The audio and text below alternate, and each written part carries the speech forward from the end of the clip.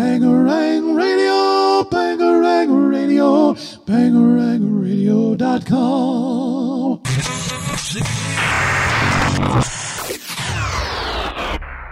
In 3, 2, 1. Press play. Ooh. Let's get decadent. I'm going out, I gotta go. I'll Bangarang on the radio. So turn it up, I'm telling you. I think I'm ready for something new. Hey, hello, it's nice to meet ya. Hey, come in and have a slice of pizza. Hey, hello, it's nice to meet ya. Hey, come in and have a slice of pizza. You're listening to Pop Punk and Pizza on Bangarang Radio. Good afternoon, or maybe good evening, or good morning, whatever time of the day you're listening to this, or whatever day you are listening to it. Thank you so much for downloading this podcast. I'm Jacques Lamour, your host, and it's so great to be back here once again on the Pop Punk and Pizza podcast. Got a great show for you as always, and have some other great shows in the works for you. I got a lot of new ideas mixing around in my head for how I can prepare this podcast for you. So anyway, our special guest today is Johnny Hamlin, who is the guitarist and lead vocalist of Lights Over Bridgeport out of the Chicago area, which, if you're not familiar, is where I'm from. I'm not actually in Chicago. I actually live an hour south of Chicago, but the Chicago scene is, one of the many scenes that I tend to cover and talk about, and obviously know people in it because that's the scene I played in, or one of the many scenes I played in among the burbs and things like that back in the day when I was in the projection. But anyway, Johnny is such a wonderful guy, super nice. We had a great conversation last week. We actually did the conversation over Facebook Live, so maybe you've heard some of it, actually. So that's something you want to make sure to do, is follow us on Facebook, Twitter, and Instagram at Pop Punk Pizza Pod, because we do live interviews mainly on our Facebook sometimes. So make sure you do that. But Lights Over Bridgeport just announced they're releasing a full-length record, which is something that's kind of hard to do with the COVID-19 pandemic going on right now, which, by the way, I hope you're staying healthy. But Lights Over Bridgeport actually had all of this planned out before the pandemic hit, and then once it hit, they're like, we're going to push through. We're going to keep going forward because we had this planned already, so let's do it. So the new album is called Better This Way. It's out May 22nd, and you can pre-order it right now at lightsoverbridgeport.com. Now, they just released a new single and a music video for this song called Morning in Chicago, which is what Johnny and I talk about in our interview, among many other things. He's got a great story about Mike Herrera from MXPX, actually, to go along with today's episode, among many other things. We talk about so many things, and it was great to finally sit down with Johnny, because Johnny is someone that I've known. We've kind of known each other for a little while, but we've actually never conversed. We've seen each other in public a few times, but there was no, hellos or anything like that. I remember seeing him from a distance at some shows, but anyway, so I hope to have many more conversations with Johnny, especially when the new record comes out. Before we get to that convo with Johnny, I want to go ahead and play Morning in Chicago for you, just so you kind of have an idea of what song we're talking about. So here we go. Morning in Chicago, Lights Over Bridgeport on Pop Punk and Pizza Podcast. Enjoy.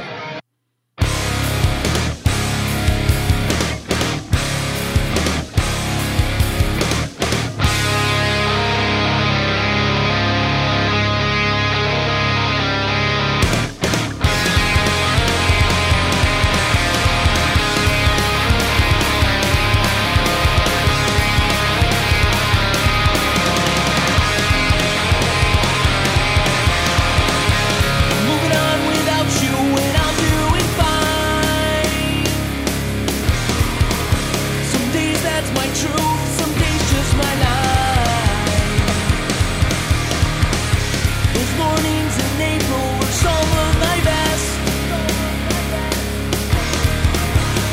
much of the sin test felt more like a testing. Can you hear my breaking throat?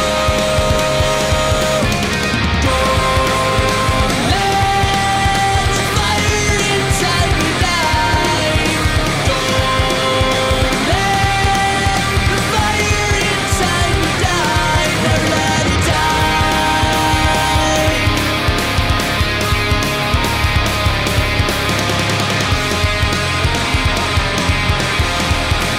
A dozen cups of coffee, a half dozen more. Another heart is broken, but who's keeping score? Midwest morning glory, you're welcome to stay. Hold on to what I can, come whatever may. Can you hear my breaking throat? Don't let the fire inside me die. Don't let the fire inside me die. Never let it die.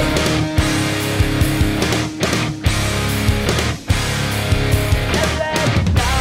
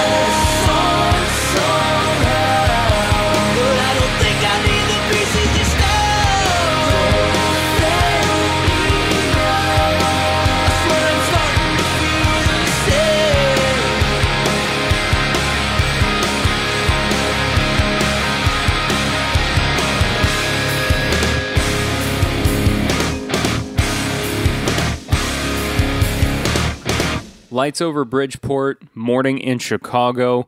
That is our guest today, or at least Johnny Hamlin, the lead vocalist and guitarist, is. So let's go ahead and get to that interview.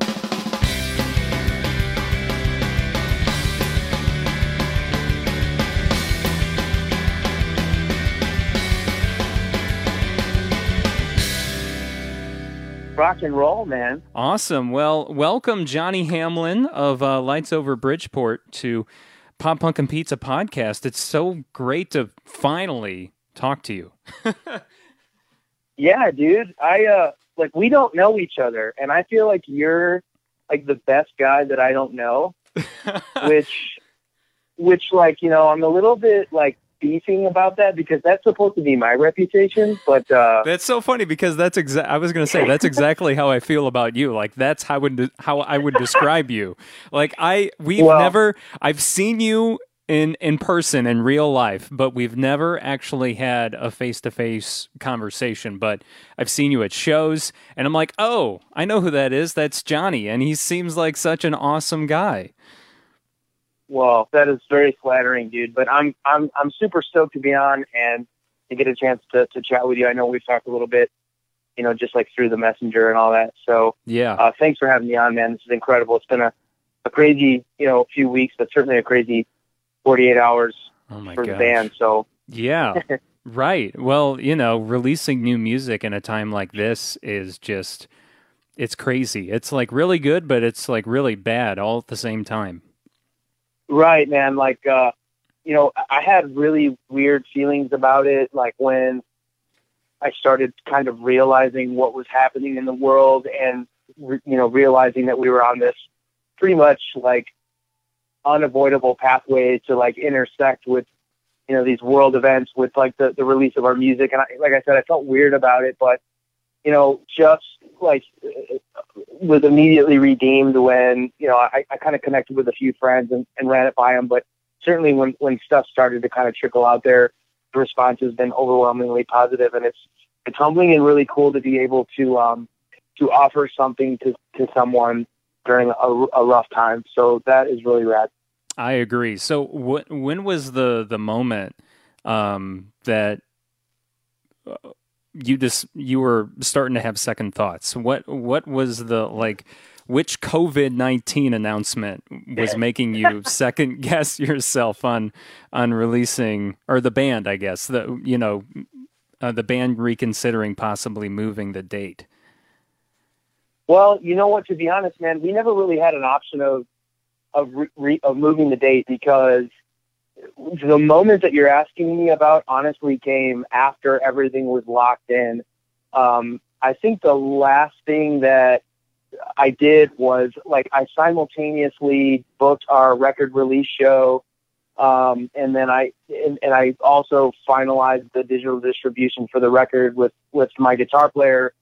And I think it was less than 5 days after that at my office, they started to say that we might be closing down, office operations and all this stuff. So I can't remember the exact date, but I mean, rescheduling was never an option because we had everything locked and loaded to be released on, like I said, the digital. And then we've been kind of strategically planning all of this, hinging totally upon when our vinyl is going to be pressed. And that's been something that's been in process since January. Oh, wow. So, so everything was already kind of lined up.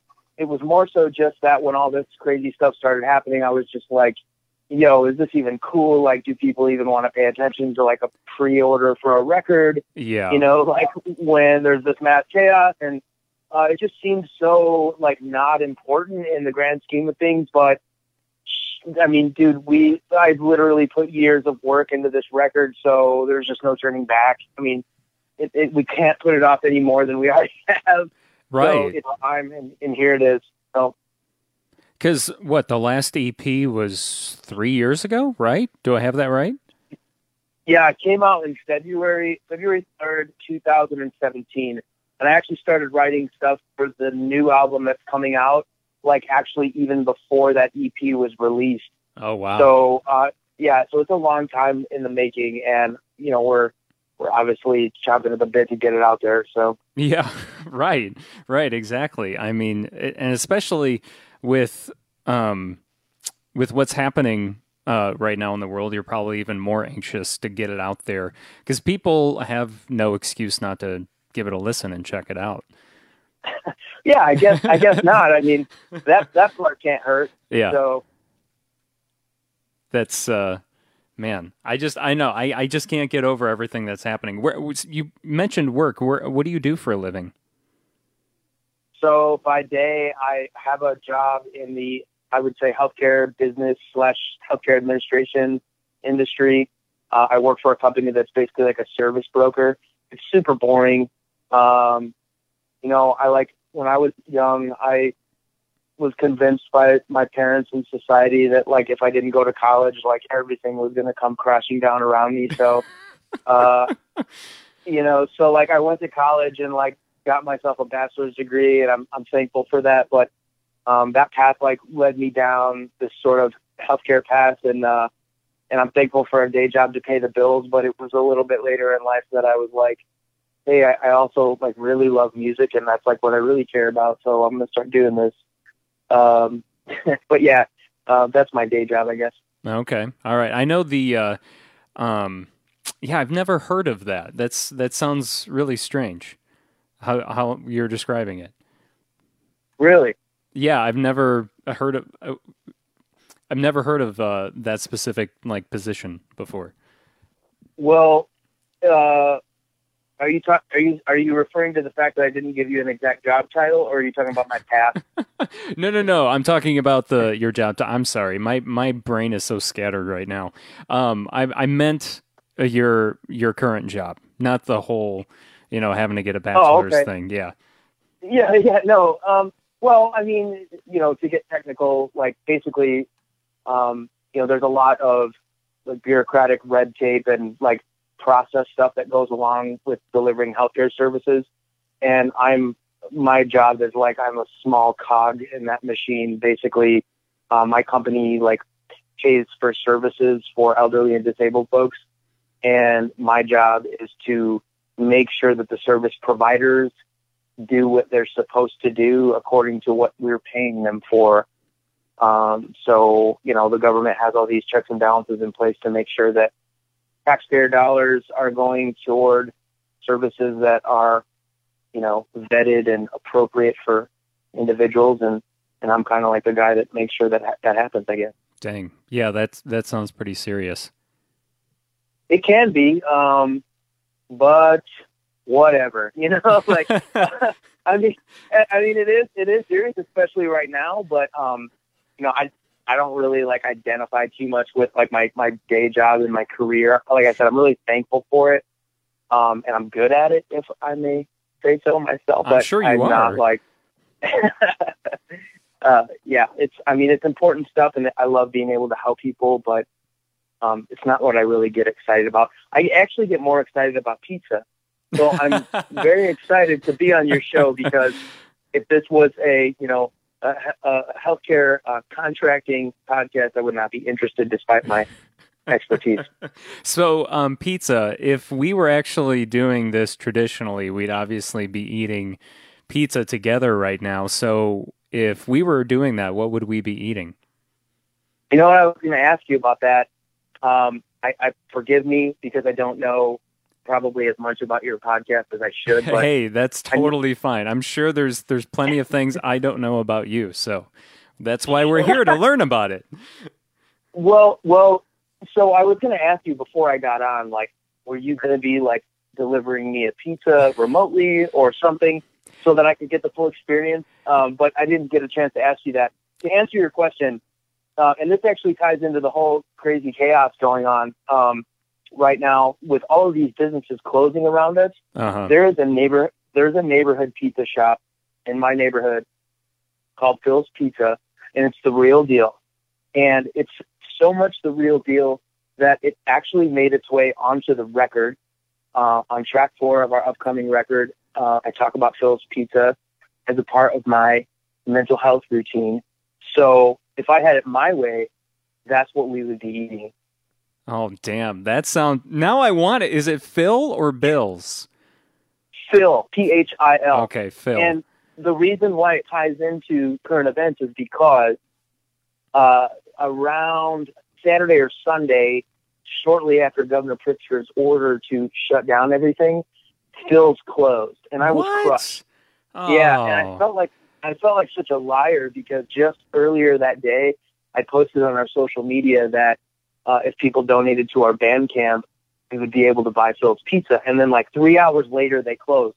Man, but there's a good ending to this story. Less than 48 hours later, they posted on their social media that due to popular demand, they were reopening. So we're back in business on the South Side, and yes. If you're ever in the neighborhood, I strongly encourage you to partake of Phil's Pizza. And might I suggest, if you don't get sick of talking to me, we can do another episode where we actually have Phil's. Yeah. So you can experience what I'm talking about. Oh, hell yeah. No, that's going to happen. Once this is all over and, the new record is out, like, we can do this again. And hopefully by then things will have calmed down a little bit. It's like, I don't know what to think anymore. They tell us that, April, this, everyone stay home thing is going on till April 7th. And in my mind, I'm like, okay, yeah, like, I'm not expecting it to be, just because it changes so much day to day that I'm like, I wonder if it's going to go farther than that, Yeah, I'm pretty sure that it is. And I can tell you, like, based on my communication with those working in the healthcare industry, including some friends of mine that are nurses, there's no reason to believe that that's actually accurate whatsoever. I saw some friends talking about like going through like a couple more weeks of this, quote unquote, and unless the president decides to just like ramrod everything into total chaos, which he may do, the likelihood that we're going to be like locked down for a little bit longer is pretty strong. I hope I'm wrong. I hope, this ends sooner than later, but, the fact that these cases are exponentially increasing every day does not lend itself to the belief that, this is going to wrap up here in a few days. Right. Like the whole 2 weeks or whatever it ends up being, I think it's about 2 weeks. It just doesn't seem long enough, compared to, like what's been going on in China and stuff like that. Right. So sucks, man. It does. But hey, I'm glad that you and I are still healthy and most everyone else we know is still healthy and we're all getting through this together and talking about music, and it just gives us more time to appreciate each other, honestly. Yeah, I mean, it's such a major reset button. Like, I left my apartment today for the first time in like over a week, besides just like essential errands. I mean, I've been going for walks in my hood, like just to keep my head and everything. But I ran into the office today, and it was the first time I was more than like 2 miles away from where I live, like in almost 2 weeks. And it was just like, it was this mixed bag of like, almost like sheer happiness to be like out in the world, but also like there's this layer of anxiety about everything that you could almost cut with a knife. And it's just weird. And like, it just makes you appreciate certain things so much differently. Like how badly I would love to just be like out in the sunshine and doing regular things. You know what I mean? Like, yep. I just want to like hug my nephews and hang out with my family and like hang out with my friends, and like live music is another thing. I mean, holy shit. Like just seeing like any band, like just rip my face off right now would be the most euphoric, amazing thing I could imagine. And it just sucks to be so disconnected from all that stuff, man. I think when this all like, okay, so everyone loves to hate on Creed, right? Or Nickelback, So like, yes, I do too. Even if they were the only concert available, I think we would all at this point go see it. Like, well, I don't want to get too crazy. I mean, we're only like 9 or 10 days in. Maybe check with me at like the 60-day mark. Yeah, I don't know. You're probably right, man. I mean, certain things in music today. I mean, I think Nickelback kind of, as bad as they may be, like they kind of put some of the modern stuff to shame. And I'm not like a hater of modern music. I'm just saying, you're probably right at the end of the day. Yeah, well, I think you are right as well, though. It is a little early, but yeah, I think another 60 days from now or whatever, if this isolation thing is still going on, I think all of us would be so happy, if we were able to go see Nickelback in concert. If that was the only thing, the only live music experience we could have, So I would be into it, like as long as they were serving nachos or something, or that beer. I could have like a multifaceted experience. Yeah, exactly.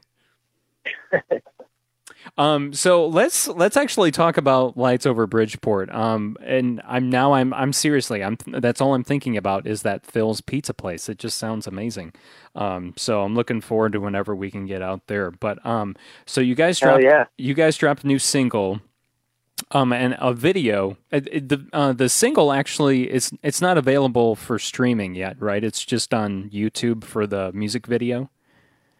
No, it actually came up onto all streaming platforms at midnight last night. So It is available on Spotify, Amazon, Apple Music, wherever you kind of do that stuff. Perfect. Yeah, because I hadn't looked yet today, but I was looking. It must have been yesterday or the day before.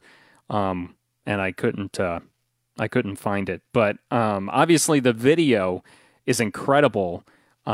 Just for the fact that it's done. I've always been fascinated with music videos that are done in a single shot.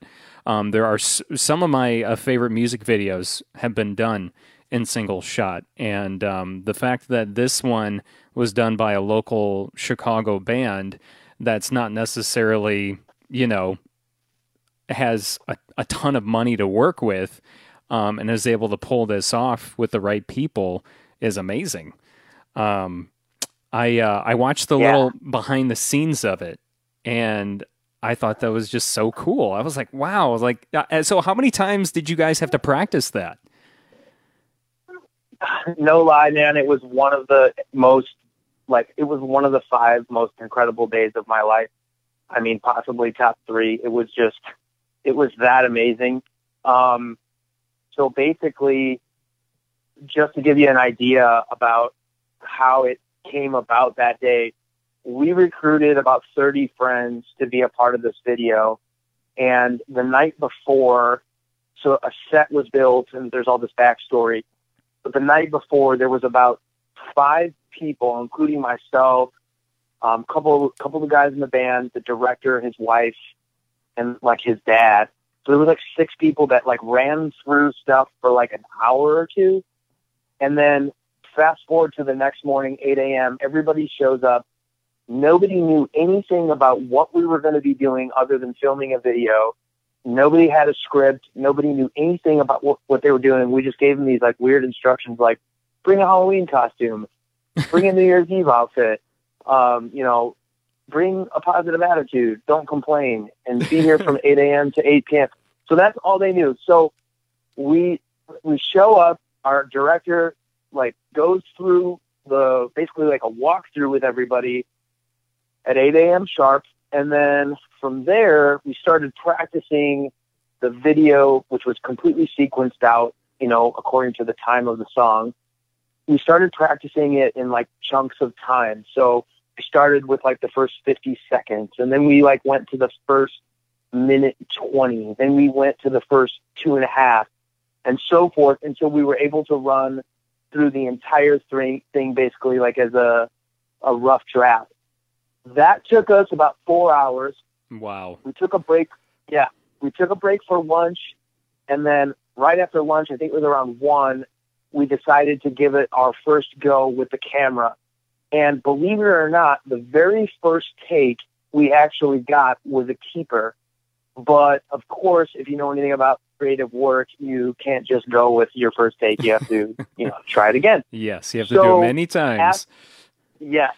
So after that, we tried it probably 3, 4, 5 more times, and we had screw-ups every single time. And then I want to say about 2 or 3 hours into trying again, we got another really, really good one. And then we did it one more time and got it again. And after that, it was just like the biggest like roar of applause inside that warehouse, and everybody like cracked a beer and hung out and celebrated like a truly incredible day. It was so rad. Todd ordered I think he ordered 30 pizzas to be delivered once we were done, and everyone just hung out and relished the moment. It was incredible, dude. It was so incredible. And we've been sitting on this thing for 6 months. It was totally done, I think in October, the final edit. And we've just been waiting to get all this other stuff lined up for the record. And it's just incredible to be able to get it out there. Wow, man, that's a long time to sit on something that cool, Yeah, man. So you mentioned Todd. You're talking about Todd Randall from 350 Brewing, right? Yes. Okay, so how did you meet Todd, or what's your relationship with Todd? Because I know you guys have a great relationship because you're on so many of the 350 shows, the incredible shows that he puts on. I love his shows. They're always so great. Yeah, for sure, man. Todd has just been a friend of the band. I don't really remember exactly how our friendship started. I think it was because, he knew, our producer, our recording producer is Nick Diener, formerly of the Swellers. Okay. And he had been in touch with Nick about doing a few things for the 350 event. And the first 350 Fest, we had just finished recording an EP, and Nick came out. It was not long after we finished recording our Trenches EP, and Nick swung out to play an acoustic set. And like he stayed with me and we went up there together and just kind of hung out. And I think that was like the first time that I met Todd. But then the next year, or the year after that, I think what happened was Todd was trying to get Nick to play. He was probably trying to get him to reunite the Swellers.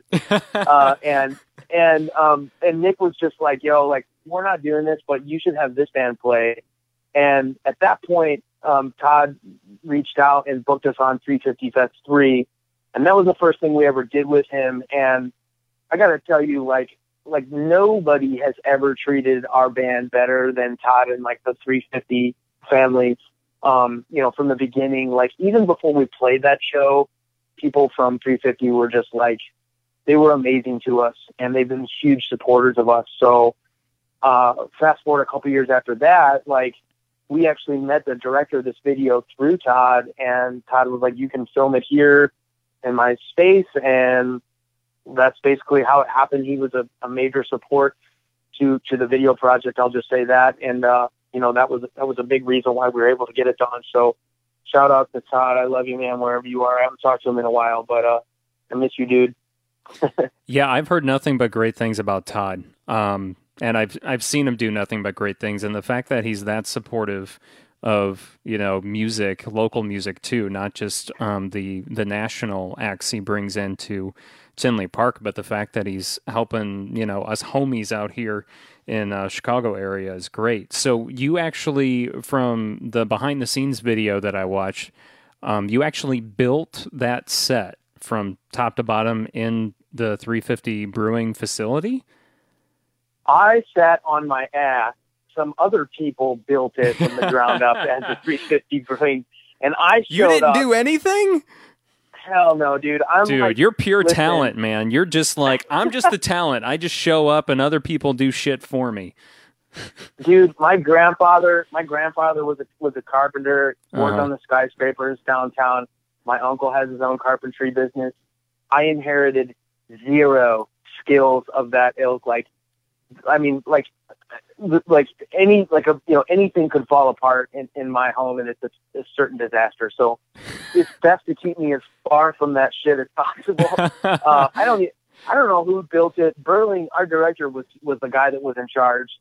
I don't know. He got some grunts or whatever to make it happen. That's the guy that really, like, when the rubber hits the road, he's the one that, you know, that actually, I mean, he designed the set, built it. And they were slaving, because we filmed in August, so they were slaving away, in a sweltering hot building that thing too.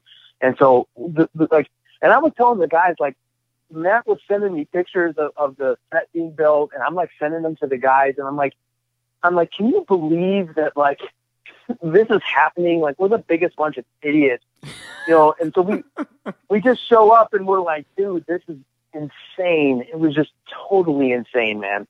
Yeah, I mean, it's got to be surreal that you're just, you know, sitting back, chillaxing, and, you know, this guy you hired is doing, you know, the work for you and sending you pictures and how it's being done. That's got to be, you know, surreal.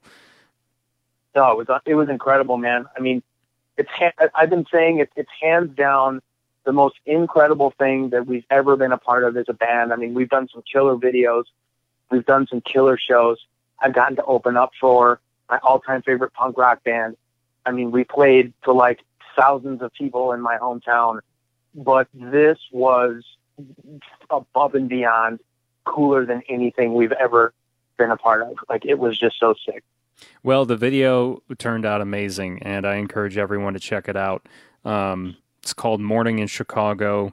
Obviously, Lights Over Bridgeport. You know, look it up on YouTube, or better yet, just obviously go follow all the Lights Over Bridgeport social media pages and stuff, and you'll find it there too. So, you know, obviously there's a storyline that goes along with the video. You know, it starts with a breakup and then it ends with a new relationship. So I'm guessing like that's kind of relates obviously to the song. Yeah, it does. It does pretty closely. I wouldn't say that it's a direct reflection of necessarily like what I wrote the song about, but I mean, it definitely ties in pretty well. the whole story concept was all Matt, our director as well. He came up with it, you know, and I know he's drawing on the themes of the record and that song for sure. There's not necessarily a part in the song where boy meets new girl. Like, the reality of that is, like, it's more like boy enters midlife crisis, but that's kind of what I got from it too. yeah, but the story was I mean, simple, sweet, unlike the actual logistics of the video. But yeah, I mean, there's definitely some parallels there for sure. And the new record, it's called Better This Way. It's going to be coming out May 22nd.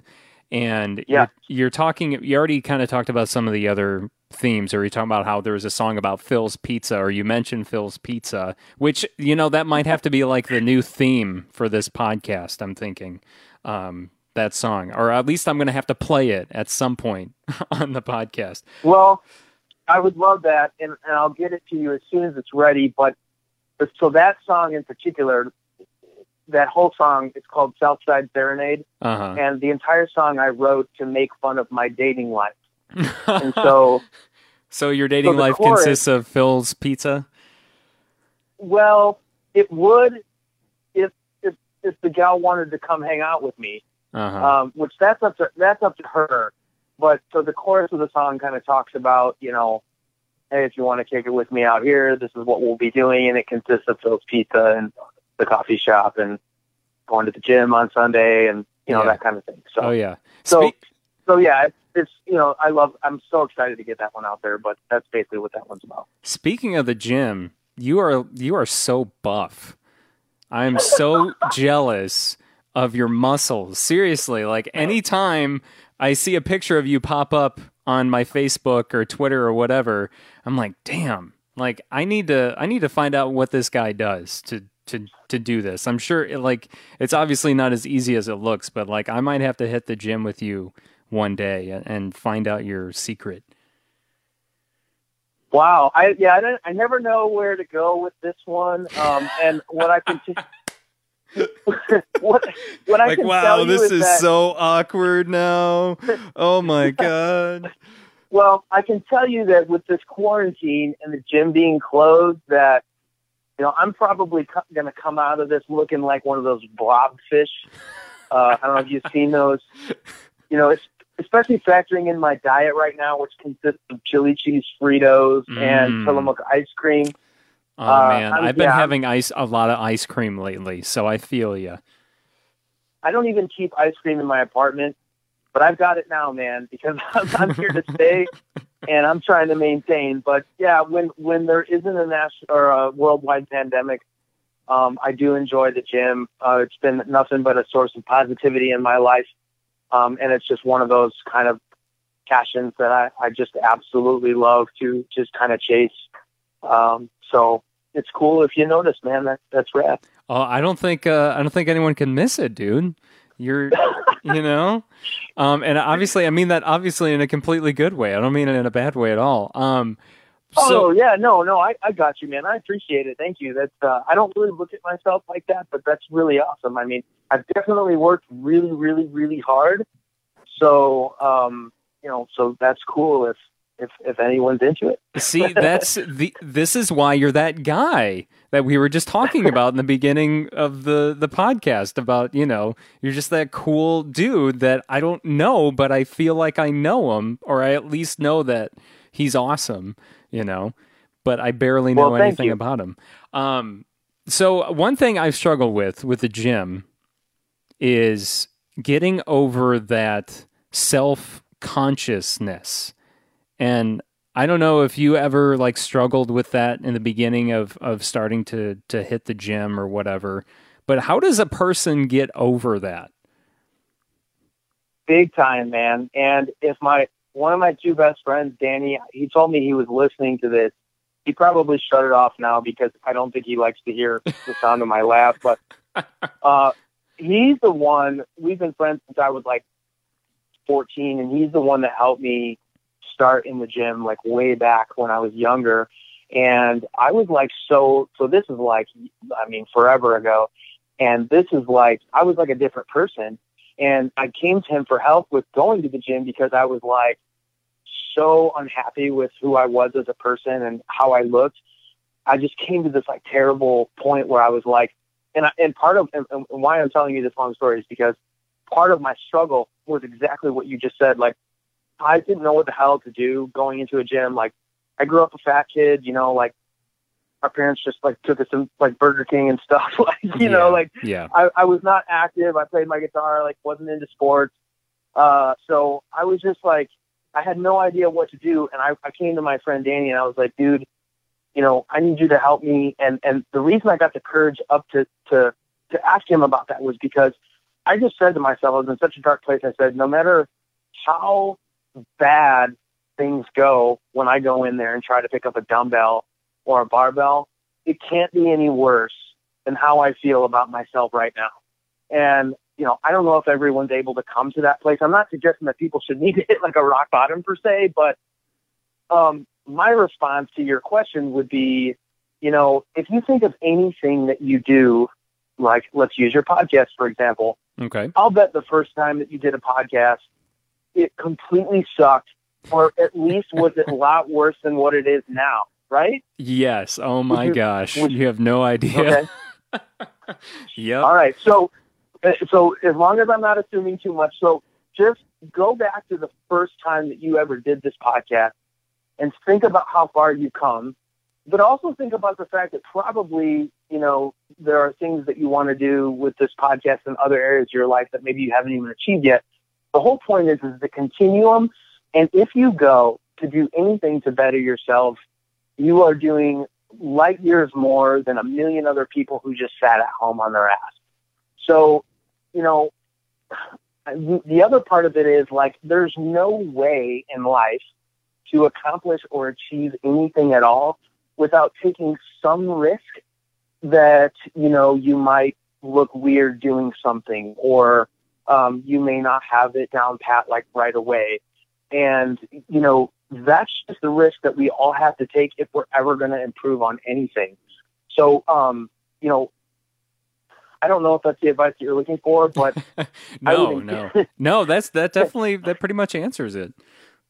I would encourage you, and I would strongly encourage you, like, if that was something that you wanted to do, like, you know, what it comes down to, man, is just like, don't pay attention to anyone that's going to say anything negative about you. And that's one of the things that Danny used to tell me back in those days was like, he used to tell me like, hey man, like these guys in here might be jacked or whatever, or they might be in good shape, but like more than half of them will look at you and remember when they were in your same shoes. And that's totally the truth, man. Like the gym that I go to, there's guys that can lift, you know, like double and triple what I can lift. And they're like these gargantuan, like comic book looking dudes.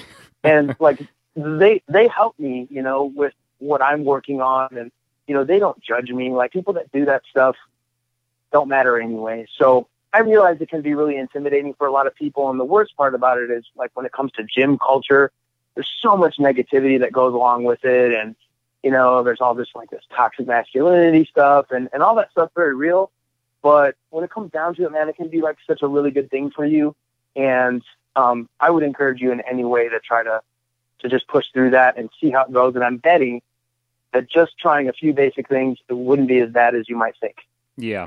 Yeah, that's what I keep trying to tell myself. And every time like I try to get back in that routine of going, you know, I try to remind myself, well, you just got to get past this awkward stage, you know, and then you'll finally find that spot, and then you can improve from there. It's just so hard to do.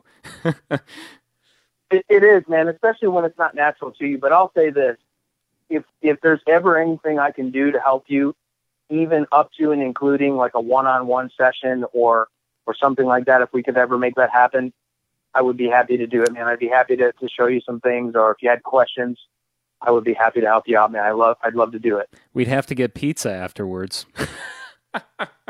Well, there's no better time to eat like huge amounts of food than after you lift a few weights. So see? I'm down for it. You are so kind. Thank you, man. I really appreciate that. I seriously might take you up on that when all this COVID stuff blows over, you know? So please do, man. Like all the punk rockers, man, all they want to do is like have whiskey, you know, like nobody wants to lift any weight. So I'm just laying around like by myself, like writing these sad songs. It's like, dude, please take me up on that. I'd love to do it. You're like the, I was trying to think of punk rockers who are jacked, and there's like, I guess there's not really a lot of them. The only, like the first one that's the closest in my mind that I can think of is like Henry Rollins. Like he's always looked jacked for the most part, right? Yeah, and you know, one of the things that we all love about Henry is that, you know, he does what he wants, and he, you know, he's always kind of pursuing, you know, what he wants, and he's not following anyone. Yeah, you that's know, for sure. And I mean, that's why I think I get a little weirded out sometimes, like when I get asked about the gym thing, because it's like, you know, it's a thing that doesn't like fit smoothly into the punk rock thing that well, and I don't really care about that, but you know, I don't know what kind of like perceptions that there are out there about it. You know, I'm going to be who I am. Like, I don't care about like I said, you know, the world doesn't need like another fucking whiskey drinking punk rock dude, like, you know, like strung out and like down on life. I mean, I'm definitely down on life, but I just don't drink. Right. So either way, my point is, you know, I guess it is a little unusual, but I am what I am. Hey, I don't think it's unusual. I think it's badass. That's why I brought it up. I was like, dude, I got to talk to this guy about this. So, you know, that's, I'm definitely not, I'm calling you out in a good way. So, hey, dude, I appreciate it. I don't feel called out in a bad way. It's all good. Okay, good. I just want to make sure. So when we talked, I don't know if it was a couple weeks ago or a month ago, sometime in the last month, I changed my profile picture, to a picture of me and Mike Herrera of MXPX, and you commented on it and said, "Oh, I got to tell you my Mike Herrera story." And I said, "Well, whenever I bring the podcast back, I got to hear it. So, can I hear the story?" Hell yeah, I'd love to. All right. So what's because I'm a huge MXPX fan, obviously. So like I gotta hear this. Okay. So a couple questions to start the story. Do you know the band Much the Same? Yeah. I mean, not super well, but yeah. All right. Well, their bass player, Frankie Choukalis, friend of mine, he used to work for 350. And so the next question was, did you go see MXPX at 350 Fest? Yes, I was at that show. That was the first fest, 350 Fest I went to. Okay, sweet. So Frankie recruited me to work that day at 350 Fest. Okay. And MXPX was playing. And I jumped at the opportunity because the Menzingers were also playing, and they're one of my favorite bands. And, you know, I was all in. So, and I like MXPX, but I was never like a massive fan. I dig on them, but like I don't have like this encyclopedic knowledge of all their music or anything. Mm-hmm. So they were not like a major highlight of it for me. But off I go to work 350 Fest with Menzingers and MXPX. So Bayside was headlining as well, and there was just this massive crowd of people. So next thing I know, like the crowd is tripled or quadrupled in size. MXPX goes on. They start smoking it, and they're just killing it, and it's just like stage diver after stage diver and crowd surfer after crowd surfer. And I'm standing in the front, and everybody's looking at me like I'm a cop, and like I'm like, holy shit, like I've never been in this position before. And in that moment, I'm like, you know, totally reversing roles from all the shows I went to growing up as a kid and still go to now being the guy on the other side of the barricade. And I'm like trying to figure out how to react. I'm trying to catch these crowd surfers and stage divers like as hospitably as possible. I mean, I've never practiced this before. Right. So, you know, I'm carrying a few people around and, you know, letting them run off. And one of these dudes jumps over the barricade, gets on stage, runs after Mike Herrera. And I mean, you know, these people that do this stuff, you know, they get on stage and they think for some reason that everyone wants this and everyone wants to see them up there. I don't know, but he's running around and like the guys on the other side of the stage tackle him. And I remember I like tried to grab him, but I couldn't get him. And I like ripped off part of his shirt. And I'm like, oh, well. So things were getting rowdy. And so I'm standing there, like the band is between songs, and Mike Herrera like points to me and he says something. I couldn't like make out exactly what he said, but he was like, you guys need to take it easy on these kids out here. It's like they're just trying to have a good time and have fun. And I'm thinking to myself, dude, like I just came out here to move a couple guitar cabs. Like I'm not a security guard. I never wanted to stop anybody from jumping on stage. And it was just so weird that Mike Herrera, this like punk like celebrity, is just like thinking that I'm roughing up these kids, which was totally not the case. It's totally not the case. But yeah, that was a little rad, gnarly experience, and it's a fun story. But that was the time that Mike Herrera told me to chill. Wow. I was trying to I'm like, you're telling the story and I'm trying to remember if I remember seeing that or anyone getting on stage. And I think I kind of vaguely remember the crowd getting pretty rowdy that day. And I think I do remember someone getting on stage. Yeah, dude, it felt like one of those popcorn machines where like, the popcorn just starts popping in the air. That's what the kids were like. They were just, I mean, in my mind, they were just like bam, bam, bam. It was just like one after another. And Frankie, like, I just remember watching him. Like, I mean, he's not like a small guy, but like there was a lot of big dudes that were they're like 350 guys, like big beer drinking dudes that were like wrestling some of these guys. And like Frankie's like literally like grabbing like every single person and like putting him down on the ground. And I'm like, holy shit, man! Like this is not what I'm here for. But damn, it was a blast. That's funny. And nobody got hurt. Well, that's good. That's good. You would think, I mean, I don't know. I mean, it doesn't sound like you were being too rough, but that's why it's such a funny story. And I mean, these situations have a way of, I mean, if you think about it, like punk rock shows are a little bit of a powder keg. And like, I don't want to sound like a cop when I say this, but like in any moment, like any act at a show can be perceived completely differently between two different people who are looking at it. Like, I remember I was at a face-to-face show, and I'm a huge fan of the band, and I'm a part of like the online fan club. Mm-hmm. And so face-to-face played this show in Chicago, and some knucklehead tried getting on stage at Sub T, and Trev like put his leg out, and I mean, I guess you could say he kicked the dude, but it's not like he like drop kicked him. I mean, the guy's playing music and the dude is like crashing onto the mic. And so he put his foot out to like get the guy back, and it made perfect sense. I was standing right up there, to see what had happened. Well, next thing I know, somebody on the fan club is like, oh, this guy kicks his fans.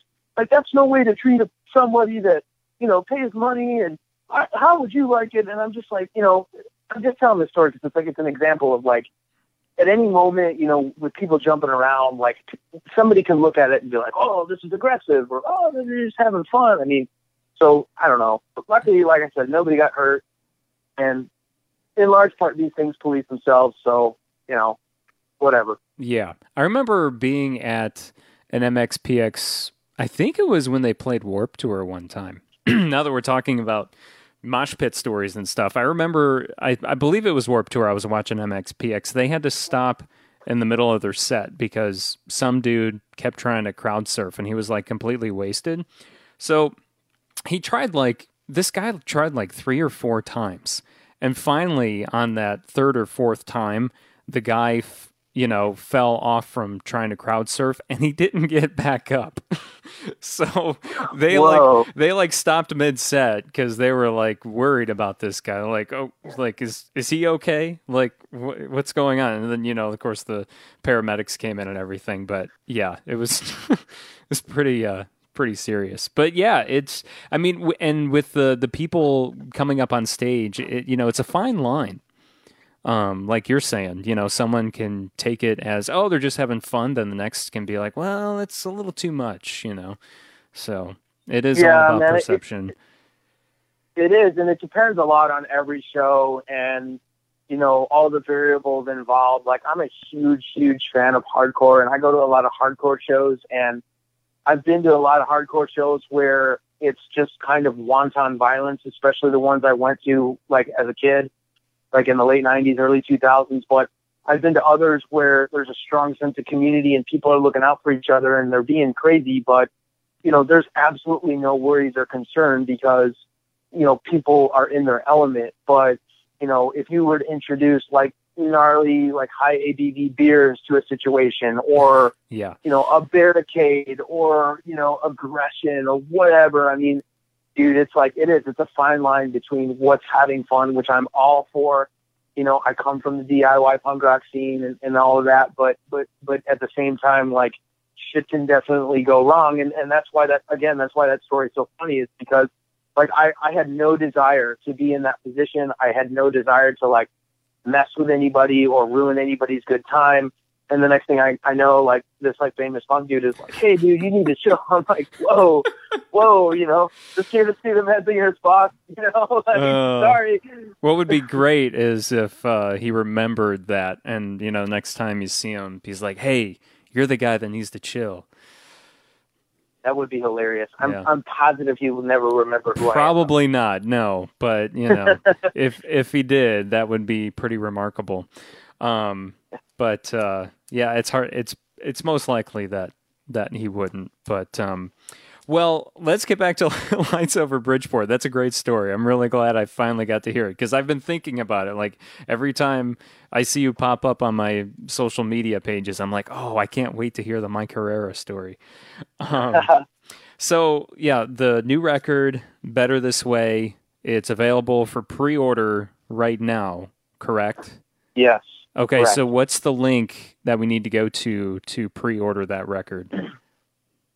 It would either be lightsoverbridgeport.com or lightsoverbridgeport.bigcartel.com. Okay. And I'm giving two links because, and this goes out to any band dudes that are listening to this right now. If you ever are going to release an album or do something big, you can be assured that something will go wrong during the hour that you work toward the release point. At least that's been Lights Over Bridgeport's experience. Yesterday when we launched the pre-order, we not only were having some minor issues with the URL, but the web store was, like, not functional. And I had, like, a total meltdown in my bedroom yesterday at 11, but we won't talk about that. Those moments are so fun, aren't they? Like, you're working your ass off, dude, and then all of a sudden this thing isn't working and you can't figure it out. Dude, every release day that we have ever had, barring one maybe, there has been a total nightmare situation. Like, when we did our Trenches record, the digital upload failed. So we had told people that, our album's coming out. Hey, like, 17 fans, like, please pay attention. And sure enough, the day came and the 17 fans were online, and there were no music, and it sucked. It sucked so bad. So, but this one, we mostly resolved it, and I just wanted to give those two links because, if anyone has trouble with the main URL, go to lightsoverbridgeport.bigcartel.com, and you should be able to get to the pre-order. Okay, cool. Awesome. And so are you guys doing, like, this on vinyl or anything?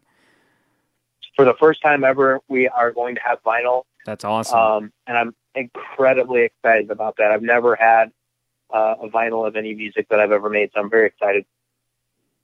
Yeah, that's something that's like on my bucket list to record something that I can put on vinyl.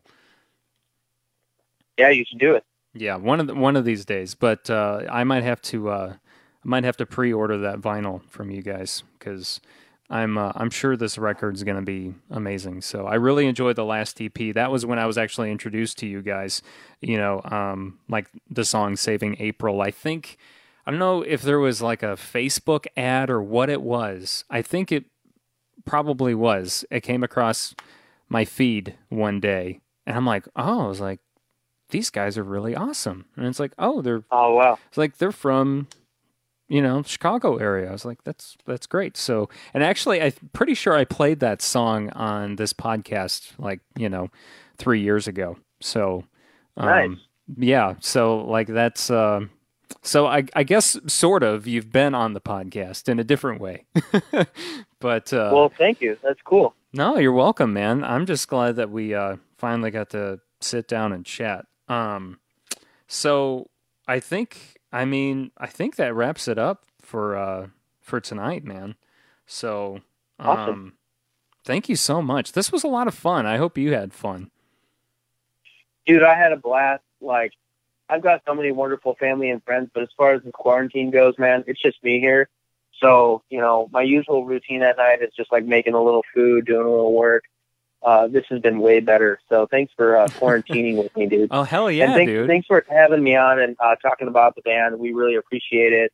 Anyone that's listening that has been checking out the new stuff, man, it means just the world to us. We put a ton of work into this record, and with everything that we've done, we've tried to scale it up, another level with each step, and to do that again, of course, for Better This Way, and to receive the support that we have. I appreciate it so much. We all do. Thank you. Yeah, you're welcome. We're going to need to support it now more than ever because obviously you want to do a release show, but that's up in the air at this point, right? That is correct. Yeah, I'm unable to disclose details about the release show due to the fact that it is probably unlikely that it's going to take place on the date that it is currently scheduled. So, we're not totally sure on that. We've got a tentative date for late May in Chicago, but we'll have to wait and see if that's going to be a possibility. Special thanks once again to Johnny Hamlin of Lights Over Bridgeport out of Chicago for being on the show today. We're going to have to get that pizza once this COVID-19 pandemic is over with. That Phil's Pizza, I'm still thinking about it. And it's been like a week since we talked. I'm still thinking about it, Johnny. So I can't wait to do that with you one day. And like I said, thank you once again to Johnny, and thank you once again to Lights Over Bridgeport. Make sure you follow them on social media, which I know on Facebook, they're at Lights Over Bridgeport. I forgot to look up the other handles, but you can just go to lightsoverbridgeport.com and pre-order that new album called Better This Way. It's coming out May 22nd, and I'm super excited that they are doing a vinyl for this release. Now, as Johnny said, they're not sure about when a CD release show is going to happen yet, just because of, obviously, the COVID-19 pandemic. So hopefully that all gets sorted out soon. We got to stay home, stay safe, let this thing die down, and then we can finally start going back to shows. And we can go to the Lights Over Bridgeport record release together, right? All right, I'm Jacques Lamour. That is it for this episode of Pop Punk and Pizza.